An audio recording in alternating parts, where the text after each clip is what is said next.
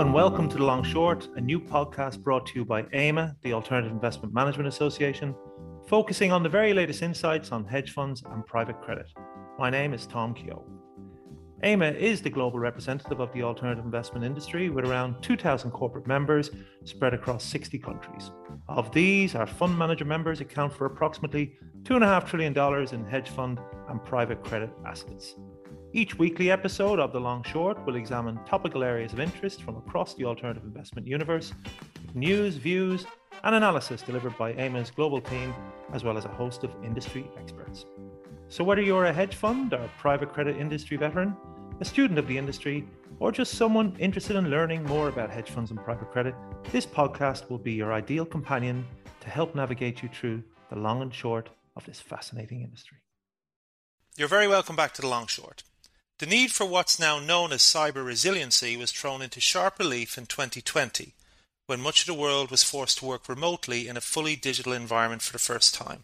2 years on, what was initially predicted to be a short stint working at home has radically changed working practices, as many of us have shifted to a more permanent arrangement regarding hybrid working.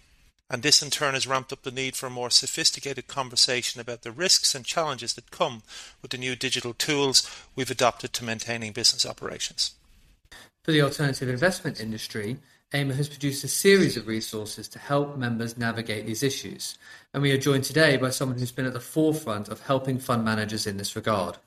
George Ralph is Global Managing Director and Chief Risk Officer at RFA, which is a financial cloud and cybersecurity services provider to the investment management sector. George, welcome to The Long Short. Thank you for having me.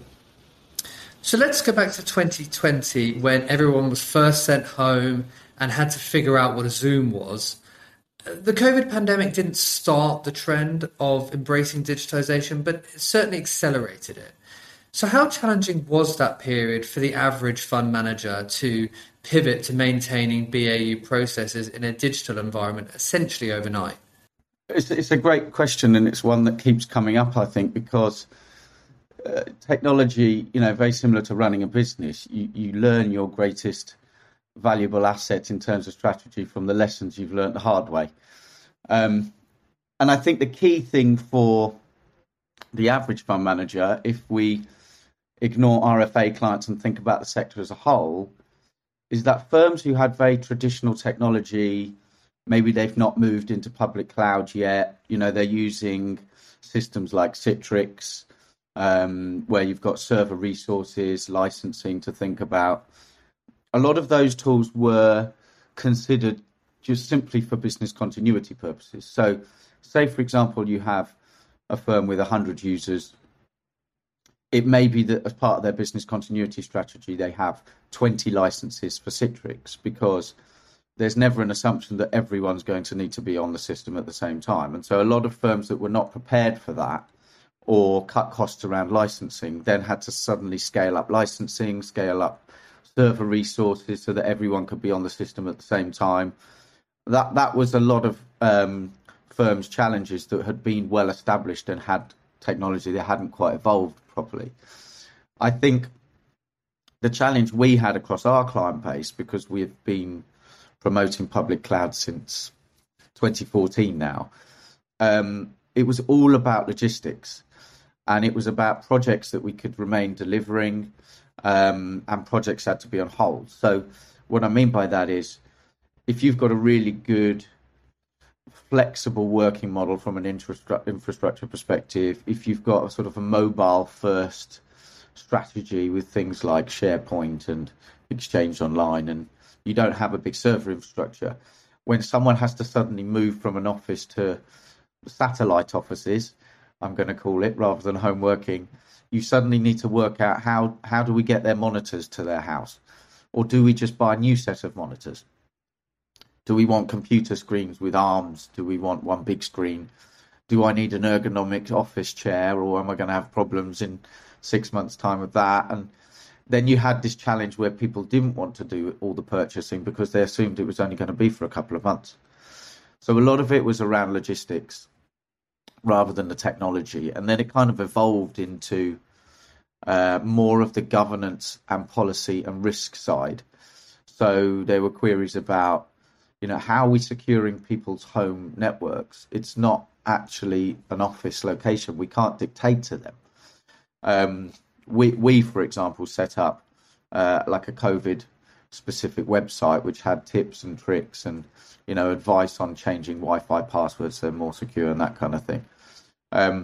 But from a compliance and risk perspective, it was more around, what are we going to do about printing?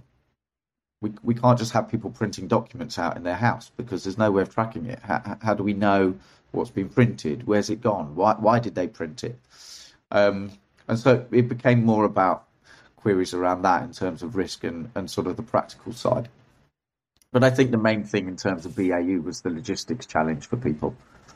And George, just thinking about this period from the onset of the pandemic, we're looking back to early 2020, right to the height of the pandemic period. You've mentioned some of these issues, but were there any common issues? Because you've got a variety of clients, large and small. But were there any common issues then that, you're having to come back time and time again, working with your clients to resolve? You've talked about the risk side of it, and that has obviously become a lot more important, particularly when people are working in a hybrid setting. But give us a sense of the nature of the work you were doing with your clients, at the peak of the pandemic, and how, you're looking to do that now today as well. I think if I could hone in on a particular problem that we had that wasn't necessarily a repeat issue, was very much about legacy systems. So, and this is a general technology problem. So when people develop their own platforms, generally they're not a SaaS platform. They're generally something that's running on a development environment. You've got a test server, you've got production servers. It's how people access those remained a problem, and it still does now because people are working from home, and it's how do they access that securely. And generally with legacy systems, you're limited to how you can connect people to that. So a lot of what we've been doing with our development team is to try and take people's legacy systems and turn them into SaaS products, just because it's more secure and you can containerize the access to a browser, for example. The other thing that's slightly related to that, but not, and I have to be careful how I phrase this, is that there's certain products out there that are licensed by the actual physical device. And for that, you have to be at the physical device, which may be in their office. So a lot of people were then needing systems to connect to the computer back in their office to access the system, because if they didn't, they'd have to buy a copy of that system and have it in their house, which then doubles the price of the licensing. So people were asking us to come up with weird and wonderful solutions to access these platforms because they didn't want to double their licensing cost and commit to a year of the licensing cost when they thought, again, they might only be doing it for 2 months. And so we've been talking with the manufacturers of some of these licensing software products to try and help them come up with a sort of a BCP licensing model. Maybe you can pay for the license based on what's on at the time rather than the physical device numbers. Those are the main things from a technology perspective. I think the other thing that remains a challenge, and I don't think this is specific to our sector or even technology, is sort of project challenges, right? So one of our clients, for example, and they were very clever in the way they did this. We always do fixed fee projects for our clients because we want to show them that it's a shared risk. We know how long it should take to do a project. They don't necessarily know how long. So it's fixed fee, shared risk commercially, that kind of thing. And we had one client who needed to do a desktop refresh for 120 people. And we planned it for the end of March, right? Just as COVID hit.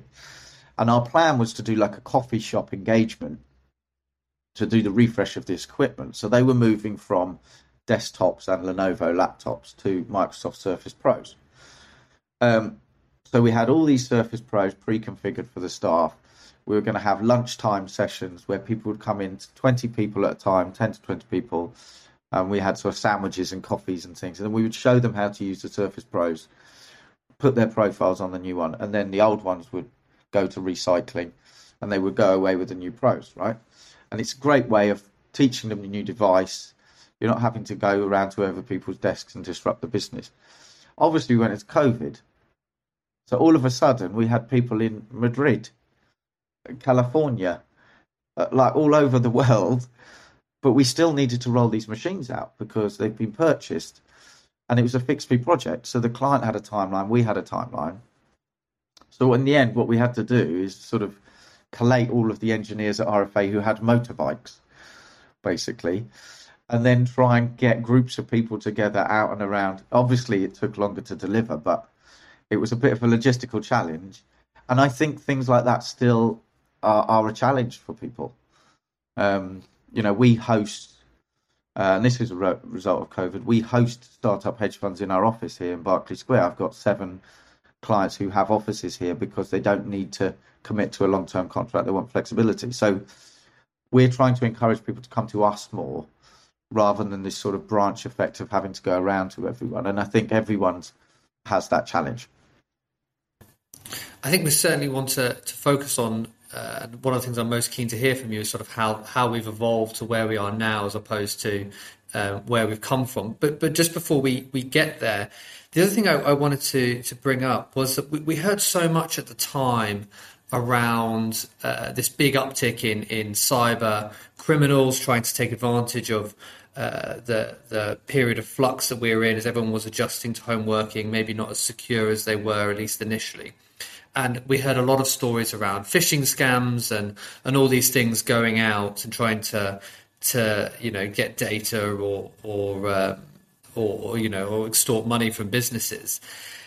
And I don't know about you, but I was always querying this because, for example, I got one the other day that was saying, someone has been authorized to have £100,000 invested and they're looking for investors and they found my LinkedIn and they think that I would be great. And if I could just give them my bank details, they'll send me 25 grand and I can start investing. Obviously, pretty laughable attempt at it. They haven't got back to me since I sent them across. I assume that's coming. But I don't understand. Are we now beyond the stage of people getting scammed out this stuff? Are these phishing scams a real threat? And maybe if we were still susceptible to them back in 2020, have we, as a sort of business or an industry, been on a real crash course there? That's a good question, actually. I think there's a couple of things we should talk about in this perspective, right? As a technology firm who's looking after a very specialist niche sort of sector, it's easier for us in a way because we get a lot of feedback from the clients. We can help other clients learn from lessons from other clients. It means I'm not going to an insurance company in the morning and talking about their management database and then going to a hedge fund and then going to a charity. It's easier for us in a way because we can really hone in. But this is one topic which affects everyone. As you say, it affects you guys at AIMA, it affects me at RFA, it affects my mum who's a teacher. Obviously, she teaches IT. It's all we talk about home. But you have to remember that cybersecurity and what it was in 1994 when I was specialising in information assurance, which is exactly the same thing. It's all event-driven, and they play on people's emotions and the fact that we as a sector are in a rush, right? So most people, when they are caught out, it's because they're in a rush, and it's email. It's another form of electronic communication. We've got WhatsApp, we've got Telegram, we've got Slack, we've got Teams, we've got email, we've got phone calls, although people don't tend to pick the phone up anymore. But there's so many forms of communication, it means it's more of a risk that someone's going to make a mistake.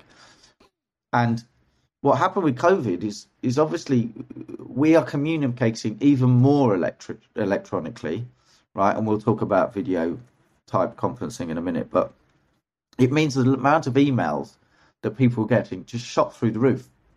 You can't just turn around to the person next to you and go, "Oh, hey Bob, come and have a look at my screen. What do you think I should do with this?" An email goes out. "Oh, I've got this." They do a screenshot, another email check. So the volume of email went up, which meant more people were at risk of making a mistake. I think that's one point to note. The other is that we're in a very emotional place. For me personally, and my executive team, my business partners, the motivational factor of having 400 staff across 11 locations, some of which were suddenly found themselves in a studio apartment with a desk and a bed, and that's where they lived for a year. Emotions for our staff, emotions for our clients, not knowing how long they're going to be working from home, when they're going to come back. The whole thing with COVID, it means that people are again very distracted, so their awareness level goes down again. The other thing is, it was incredibly public.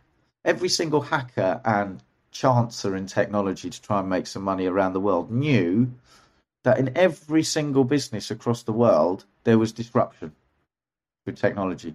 They knew that people were working at home remotely connecting. It was a perfect opportunity. So it wasn't necessarily a technology result or anything like that. It was emotions. It was a change that's very public. And most hacks that are phishing, in fact, pretty much all of them, they're just chancers. They're never really targeted. So what I've been trying to do is as much awareness as possible. We do e-learning for all of our clients every quarter. We try and do it when new people join the business, because a lot of them come from outside the sector. So that example you gave, Drew, if someone's new to the sector and they've come in as an intern into a hedge fund, they might not know that that's a phishing email. They might think, oh, this is part of the process. Maybe they're not the right intern if they think that, but you see what I mean. And what I was trying to do during COVID was actually do more video training with people. So I'd get everyone from the business on a call for an hour. I would do a PowerPoint presentation, not quite death by PowerPoint, because I had some jokes in there, tried to make it more engaging. And I did videos, people, what is phishing, what is smishing, what does malware mean, what's ransomware, how do you spot a malicious domain, all of this kind of stuff to try and train my clients, but then also allow them as a firm to give examples of what they've seen so that they're teaching each other with experience. And we just try to do that as much as possible. It's all about awareness in this world.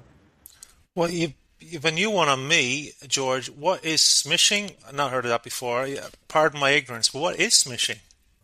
It's basically text message phishing. SMS, right, yeah. Smishing. And that is one thing that's really become to the forefront because of COVID, because we were getting messages from the NHS, from companies who did our tests, and they were using that a lot to catch people out.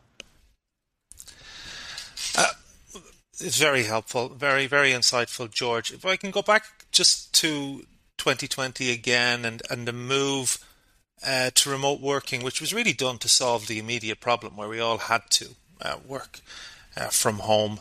But now most of us are embedding some form of hybrid working into our work process.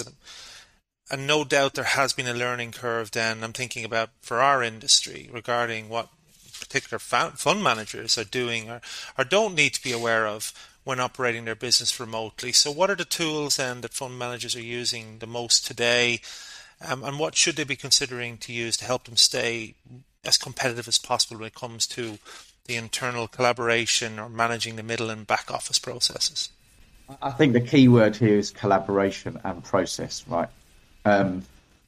A lot of what we're trying to do, and I'm kind of starting at the end of the topic here and then working backwards, I think it's easier, but we're trying to help people automate the operational processes more. So a lot of people traditionally would get in a meeting room for 10 minutes and go, right, are you going to do this task? I'll do this task. How do we get the process done? Let's just get it done. Okay, it's finished. Now you don't have that ability as much. And so getting the processes right in advance about the deal flow, for example, and then automating some of those is going to help the businesses move faster forward without the need for so much collaboration, because as we know, human error is the cause of a lot of challenges in funds. The other thing is using initiatives and technology to make people feel like they're still in the same room. Because I think what people forget is we may be in a position where we say to people, you have to come to the office 3 days a week. But if the two particular people who are doing something are not in the office on the same day of those 3 days, you still have exactly the same problem. So we've got like chat rooms that we have with clients where every single person has a Teams video on. It's on the whole day. So it's like the old turret systems where you could do single click to your trading colleague who's in New York and you're in London, and it immediately opens. It's about having that open all the time so that they can see what each other are doing, but not from a supervisory perspective, but just to allow that flow of conversation to keep stuff going. And we do a lot of that with clients. That's really helped. I think the other thing is, there are challenges regulatory from, you have to supervise traders. So a lot of traders were having to come into the office during COVID anyway. And so having these live video feeds means that you can kind of get around that too. And then I think the other thing is really trying to make use of the tools that are off the shelf available to people. So things like, Microsoft Power Automate, Microsoft Flow, which is an automation tool that allows us to help automate products, but from a graphical perspective. So we teach clients how to use that themselves. Using things like Teams, but using SharePoint in the back end for file collaboration. So everyone's working on the same spreadsheet at the same time. They can chat at the same time, and then that chat channel leads into project management tools like Planner. So making use of the tools that people are already paying for, because most people have Exchange Online with Office 365, or they use G Suite, which has a similar set of tools. And so, again, I think it's very, very much about education and showing people what they have, making use of the technology, but without, disrupting the users by suddenly rolling out new products because of a business change, and just doing things gradually and encouraging user adoption by showing them the advantage, basically. And many businesses have also moved to the cloud. So how has the move then to using cloud technology more changed cybersecurity protocols for alternative investment firms? This is a huge area, and it's very much about personal opinion. I remember back in the day with public cloud, I was explaining to people when they said which is more secure, RFA's cloud or public cloud, and I was saying, well, generally speaking, across the whole world, I think everyone's heard of Microsoft, but not everyone's heard of RFA. So on that basis, RFA might be more secure, but then RFA don't invest, billions every year in cybersecurity tools for Azure. So there was always that kind of swings and roundabouts conversation. But I think if you think about technology and how you secure it, it's back to a knowledge really of the configurer of the server infrastructure. I think it was the Capital One breach happened because an IT guy spun up an Azure server, but he hadn't done any of the security configuration. So it sort of opened a door. So I think utilizing the tools in the cloud obviously are going to give you those feature sets like I just talked about as an example from Office 365. But it's about the configuration. It's about locking that down. We try and treat the cloud and infrastructure and endpoint security as one single piece of the puzzle. So we secure it as if you're putting a cloud around the cloud, basically. And that tends to work better from a cybersecurity perspective because you don't have lots of entry points. You're locking everything up as one. I hope I've explained that right. And then you're looking at things where there's this sort of collaboration of files and data where, a lot of people used to have FTP servers to transfer spreadsheets and things between them and the fund administrator. In fact, I think a lot of them still do. But now you can utilize things like SharePoint to share files securely. You can set expiry dates on it, recipient lists. If I sent you guys a spreadsheet to give you a reference of what we've talked about today afterwards, for example, I could say only the people on this call can read it. If you want to share it with someone else, I then have to give further permission. So there's better uses of it that allow people to do things more securely, but they have to know how to do that. And that's what I was saying about education. One of the firms that we started working with during COVID, they had a very traditional technology model before we got engaged. Now they're fully public cloud. They use things like Teams and SharePoint and stuff. Before they had an email server and a file server and a VPN. And what happened is one of the new investment professionals came in, and his job was to invest in technology. So he was very clued up on tech. And he sort of implemented shadow IT without knowing it. So a new technology solution that the IT firm weren't aware of. He basically set up Office 365 and rolled out Teams and SharePoint to all the staff. The IT firm didn't know this for whatever reasons, probably because they weren't able to go to their office, or I don't know what the reasons were. But then he didn't realise that if you create a SharePoint site, it creates a Teams channel. So he'd created an HR site, he'd created a marketing site, he'd created a client site, which was the right thing to do, but then he didn't lock down any of the Teams components. So staff could see every single Teams channel so they can chat. So they're thinking, oh, I'll go to the HR chat because I want to find out what our compensation plan is going to be in April. And then they realised, oh, there's a files tab in the HR chat. So they go to files, all of a sudden they can see all of the payroll information, all of the CVs, a massive breach. And this firm just spoke to their prime broker, I think, and they said, oh, you should talk to George because they've been rolling Teams out for the last 4 years or whatever, and we can lock it down. So then I immediately did a piece about locking down Teams configuration and put it on our COVID portal for clients and things like that to make sure that no other firms were impacted by it. But that's the risk of public cloud. It's fantastic and it can give you so much collaboration and tool sets. But if it's not configured properly, that's the main risk. AIMA are delighted to host our annual conference dedicated to ESG this September the 8th in London. The full-day programme will address the basics of ESG integration, the latest development in investor demands, new trends and themes, and the regulatory updates that firms need to know about. This is a prime opportunity to network at the industry and to hear unparalleled insights from speakers about how to approach responsible investment techniques across a range of strategies. To register or to find out more, visit the AIMA website. We hope to see you there. Maybe this is a good time, a good segue for this then, because underpinning all of this, and we've alluded to it several times, is a greater reliance on service providers.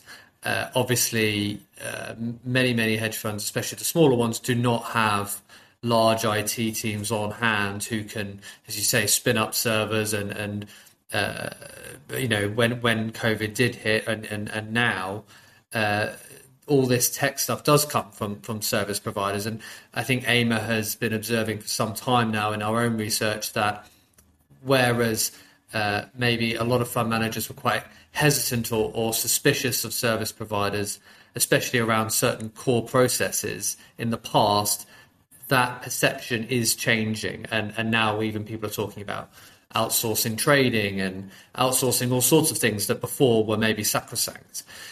But just to really put that in context and not maybe overblow what is maybe an emerging trend, can you just help us understand how far that's come in terms of a greater openness to using service providers and whether there's any trends in terms of just the smaller funds, just the larger funds, or maybe a bit of both?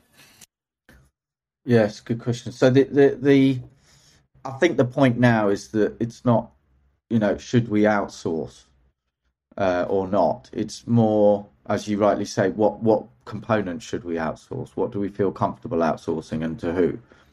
I think a lot of that comes down to due diligence and experience of the people launching the fund. It tends to be the trend that, if you're launching a hedge fund, you need to focus on getting your AUM up, performing. The two are combined, right? You don't want to be spending £250,000 a year on a CTO to configure Office 365 and support your users, because that person's going to be incredibly bored.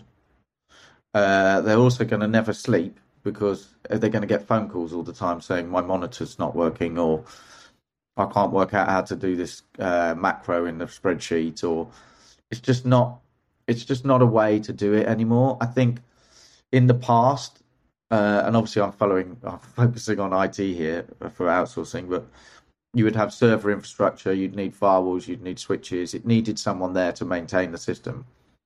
It's just not needed anymore. And I think in general, as long as people are focusing on good due diligence on their vendors and they're doing it regularly, there has to be an element of trust there.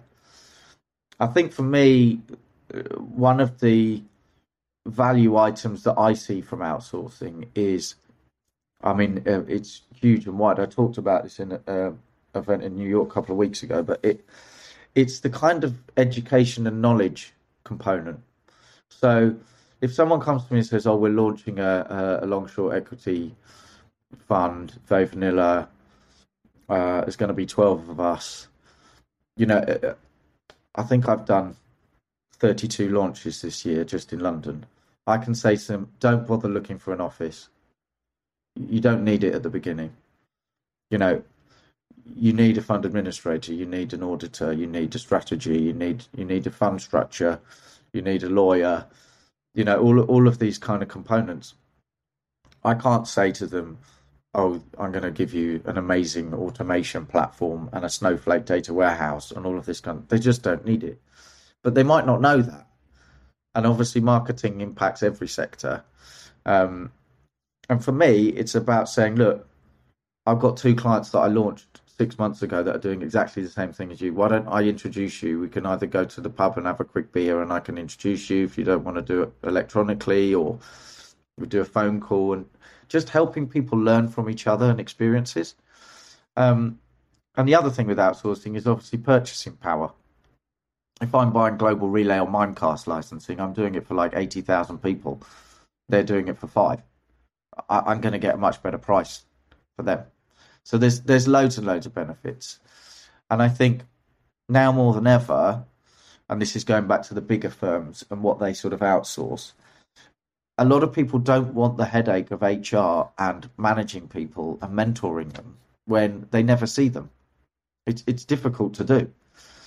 And the trend I'm seeing on outsourcing for us, which is a challenge for us as well and everyone else in the world, is they just can't recruit people. And, they might have furloughed their IT staff during COVID, and now they need them back because everyone's coming back to the office, and they can't get any because the IT people want to work remotely. And so we are sort of augmenting IT teams around the world at the moment for our biggest firms, like top 10 PE clients or top 20 hedge funds that have got a lot of people. We're actually seconding our staff so that we're doing the mentoring, we're doing the training. We can provide cover for sickness or holiday rather than them doing it. And the trend I can see is they're going to just keep it like that. Originally, it was a temporary thing while they tried to recruit and then bring in people, but they've started to realise, actually, this is a much better way of doing it. We should have just done this before. We don't have to worry about any benefits packages. We don't have to worry about holiday because RFA will send someone else who's got knowledge. We don't have to worry about mentoring and HR components. And so that's a trend for us with our bigger clients massively. And so outsourcing, I think it's definitely grown because of COVID. And I think it's helped people streamline their operations more and just focus on the job and learn from the experience of their partners. And obviously the other side of this conversation is that, when, as with all things with technology, when it works, it's great and easy. But there is also a huge question around compliance and, regulators and policymakers were also scrambling to get their heads around this new way of working. And actually, I was, in researching for this episode, I was reminded of a piece that you did for the AIMA Journal, where you highlighted a report that came out from the World Economic Forum called Global Cybersecurity Outlook. And I think that came out at the start of the year. And I just wanted to ask you whether you think that gives some indication that regulators and policymakers and other stakeholders are abreast of the new risks that are, that we've discussed so far, and, whether they will be leading in this sort of new cyber resilience revolution.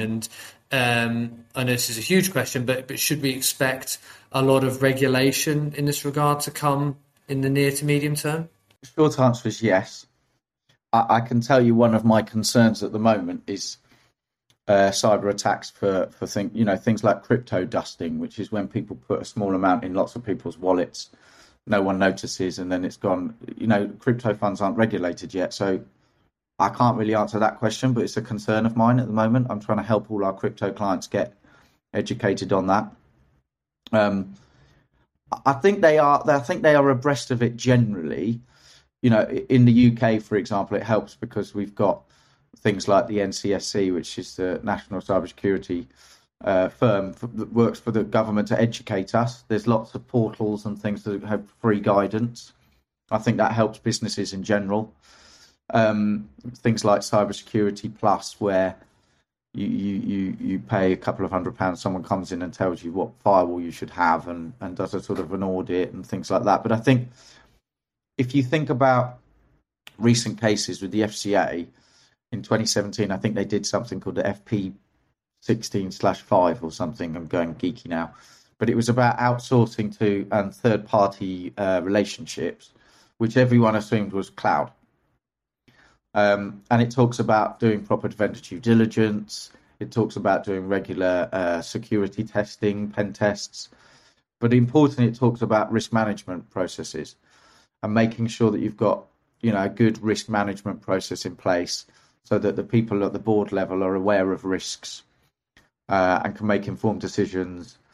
And they updated that last year to sort of remind everyone, do good due diligence. It's important. And a lot of people don't necessarily realise that all of your vendors are connected to the fund. You're communicating with them. If they get breached, you get breached. I mean, it's a trickle effect. And I think the recent changes that the SEC have introduced, which is about policies and, IRPs or incident response planning and things, for them, they're more dictatory in the way that they, I don't even know if that's a word, in the way that they approach it to people to give proper guidance, whereas the FCA is more sort of guidance and you can interpret. And I like what the SEC have done because they've said, look, these things do happen, but you need to let us know so that we can help the sector and also just have a plan.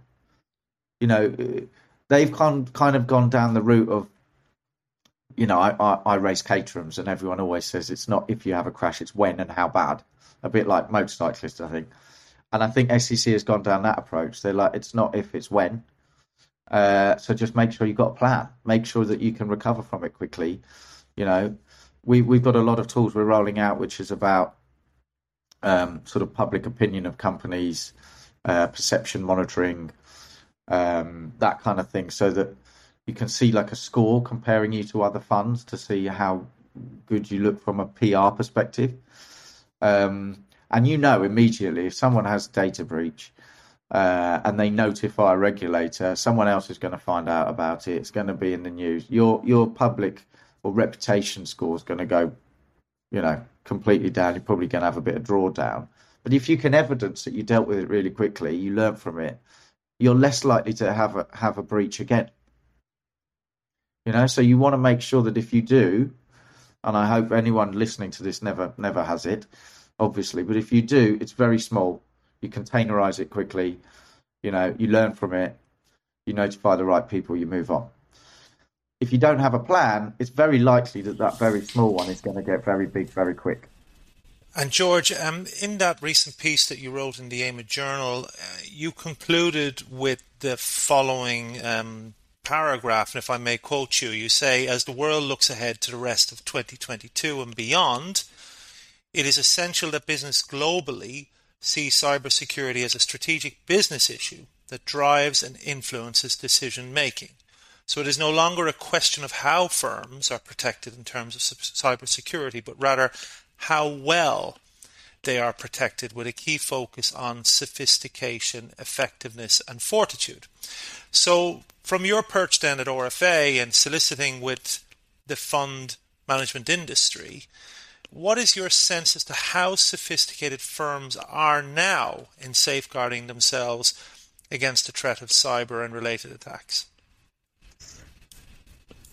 I think from a technology perspective, generally, firms are well protected in terms of sophistication on the tech side. I think they have a lot of options. I think people should always be pragmatic about it. I remember speaking to a startup the other day who had an office, and they were like, do we really need 2 firewalls? And do we need this? And do we do that? And I said, well, not really, because you guys hardly ever go to the office. So when you do, turn the firewall off. And when you leave, turn it off. Turn it on when you're there, turn it off when you leave. Because if you're not connected, you can't be breached. So it has to be pragmatic. But I think from a technology perspective, the sector's good. We've talked about cybersecurity a lot because we're trying to get good awareness and educate. I know AIMA do a lot around cybersecurity. I try and give my experience as much as possible to help the sector. But it has to be pragmatic. And as I said, I think the technology side of it is very, very good. I think the awareness of the risks of cyber and what people do to mitigate could be improved as a sector. A lot of firms I sort of take on as a business, they don't necessarily have a risk matrix for cyber, for example. They don't know, who's doing integrity checks on the backups. Is it read once, write many? How is it configured? Who's responsible at our IT service provider for checking? Who in our firm and fund on a director level is responsible for checking that they're checking? Having a risk matrix is very easy to put together. Literally get the IT firm to list out all the risks, put a scoring in about likelihood versus impact, make someone responsible for managing that risk, and then the board can actually make a decision, an informed decision, to say, at the moment, this is our highest priority risk, so we should probably spend some money on resolving that or increase the mitigation actions we're doing, right? I think that's really important, and that's kind of what I meant about having more awareness from a business perspective. And if you explain that risk to a board member, they will go, okay, I understand that now, and that's what we're doing to mitigate it. And actually, that's how it would impact the deal flow process. So that's pretty important. Maybe we should focus on removing that risk or reducing the impact of it by doing these mitigating actions, or et cetera, et cetera. So when I sit on risk committee meetings with my clients, and I've got about 22 globally where I'm actually chairing those meetings at the moment, it's really important that they've got visibility and awareness of what's going on. They have to make the decision. I can't really. I can steer them in a direction that I think is right for them, but they should make the decision, because if the worst ever happens, right, and the other point I'm going to come on to is planning, they are the ones that need to react. They are ingrained in the business. They know the impact. They know who they need to inform, et cetera, et cetera. And then I think the other thing is really good planning. People need to plan for the worst. We always have the old adage, plan for the worst, hope for the best. I'm an IT guy. I was fixing problems in 1994, 1995 for people's Netscape Navigator. I only know issues. That's what I try to fix. So I've always had to plan, but hope for the best. And I think people need to do this with cyber. You have to plan. You've got to be prepared. And I think that's an area that we could prove on. We always talk about technology products. I've just been talking about reputation monitoring. We've always had security operations tools. We've always had antivirus, anti-malware, behavioral analysis. I don't think we talk enough about incident response planning and things like that. I think that's an area that could be improved across the sector. And I think that is key, because very often, and I think you've given a few examples of this already, that the breaches often come from simple things not being done, but it seems to be often a case of you don't know what you don't know, and people aren't doing it out of negligence. It's just, if you don't know to do a small security tag or whatever it might be, then all of a sudden you've left yourself exposed. And the last thing I wanted to bring up was around this point about education. And I know RFA and aims have been aligned for some years now in trying to help the industry generally get to where it needs to be. And I know you also contributed to our guide, Sound Practices for Cybersecurity. which came out this year and was an update on a prior edition. And we set out pages and pages of best practices and examples, and we go into all those, the types of cyber threats that are out there, and it's a really, really valuable resource. So I just thought we would close by just maybe if you could give us your top tips for cyber resilience. And I know you've mentioned some quite complex things, but maybe just top 5 things that a listener might walk out of this and, maybe go to their team and just check that those things were being done. I think right now, vendor due diligence, it's something that all the managers can do. There's a certain set of questions you can ask, evidence you can ask. I want people to go away thinking, who's connected to my business that if they have a breach, I'm impacted. I think that's the first thing people need to do, is just really good due diligence on their vendors, make sure that they're secure. There was an article yesterday, someone's systems were hacked. A fund admin, I think, it's impacted some personal data and stuff. And the managers came to us and were like, what's the impact on our systems? And I'm like, it's not your systems, it's someone else's, but it's still your data. So due diligence is really important, I think, more than anything right now. And then I think awareness. Just make sure your staff are doing awareness training. 99% of breaches happen because of someone clicking on something in a rush or making a mistake. You let me know when that 25,000 comes in. But it's very much about that component as well. And on YouTube, there's so many free videos. I'm sure TK is going to go on to YouTube after this and look at what smishing is. It's my explanation probably wasn't good enough, but there's so much free stuff and free content on YouTube and stuff. Just get skilled up and be aware. So awareness and due diligence, I think they're the 2 takeaways. I could go on all day about what people can do. So I think they're the 2 hot topics that I think people should think about now at the moment. So finally then, just looking more broadly, it sounds like, our industry, much like every others, is on a somewhat of a journey when it comes to digitization and all the things that come with that, cybersecurity being one of the main ones. But what's next for our industry? We say we've gone from this mad rush in 2020 to maybe reaching somewhat of an equilibrium now and embedding in digitization on a more permanent basis. But what's next? Where are we going? It's going to be more serverless architecture and SaaS-based products. We're on this drive at the moment, I think, as a sector, but I think it's happening worldwide in every sector, is data centralization and cybersecurity decentralization, if that's the right phrase. People are more disparate. I mentioned at the beginning, it's not home working, it's satellite offices. That's how businesses have to think about it, because people are not just there because they're sick. That's actually now part of the organization. So there's going to be an evolution in terms of the decentralization of cyber. We as a business, for example, focus very much on the data, the endpoint and the user, rather than office locations, because it's irrelevant now. We use a lot of behavioral analysis tools so that we can help our company's HR department get a bit ahead if they think someone's going to leave, because we can see a change in their behavior patterns. That's the way the world's going now. It's not necessarily Big Brother, because we can't see what they're doing, but we can see the way they're using the data and how hard they're using Excel and things like that. And that's kind of evolved now into an ESG conversation, because we can now monitor work-life balance in terms of usage and stuff, but I'm not going to go there. It's a different topic.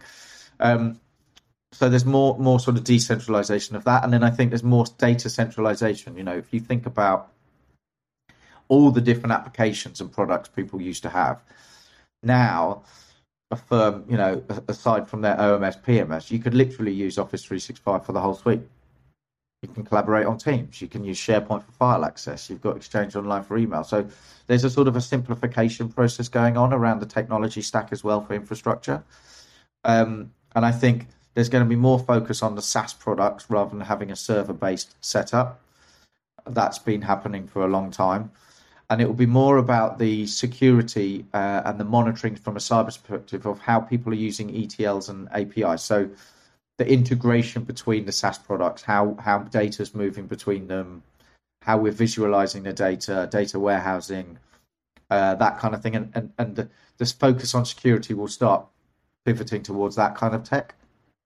And then I think the last thing is, and again, this is a little bit cyber heavy, but I think there's going to be more products coming out around DevOps. So monitoring of code, monitoring of configuration items, things like that. You know, we have a SaaS monitoring tool now, for example, that looks at all of the Office 365 configuration, all of Salesforce configuration, for example, and we get an alert if a new feature of configuration comes available, or one goes away, or someone makes a change to configuration. Because again, like I said earlier, someone configures something wrongly, that's again when a breach happens. And I think there's going to be more and more tools that come out like that. Well, I mean, I think it's been clear that this is, you know, we've been talking for a while and we've only really scratched the surface of this topic, and we could go on, and I happily would, because I do have a certain sense of morbid fascination with these horror stories of these breaches, and you've certainly renewed my fear that I will be the breach one day. So I will certainly go away and take on those tips. And as I say, this is clearly a topic that's going to become, you know, increasingly important as time goes on. So no doubt we'll have you on again. But for now, thank you so much for your time and joining us on The Long Short. No, thanks for having me. It was good. The Long Short was brought to you by AIMA, the Alternative Investment Management Association, the global representative for the alternative investment industry. As always, you can get the latest episodes by subscribing to The Long Short on Spotify, Apple Podcasts, Google Podcasts and Amazon Music, or by streaming episodes directly from our website, aima.org. Thanks for listening.